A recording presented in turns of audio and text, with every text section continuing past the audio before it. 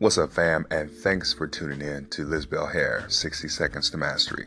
So, in continuation in our series, we want you to find what's working for one of your competitors. Get an ad, click on it, follow the sales funnel, and reverse engineer it. So basically, click through every little process. Pay attention to the words that they're using, to the backgrounds that they're using, the color schemes, the fonts, every little detail, and pick things that you feel will transfer positively to your brand, your niche, and the wording and the things that you want to project in your sales copy.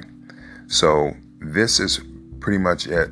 And next, we're going to get into some tools that you can use to help this process be even more efficient, faster, and get you on your way to mastery.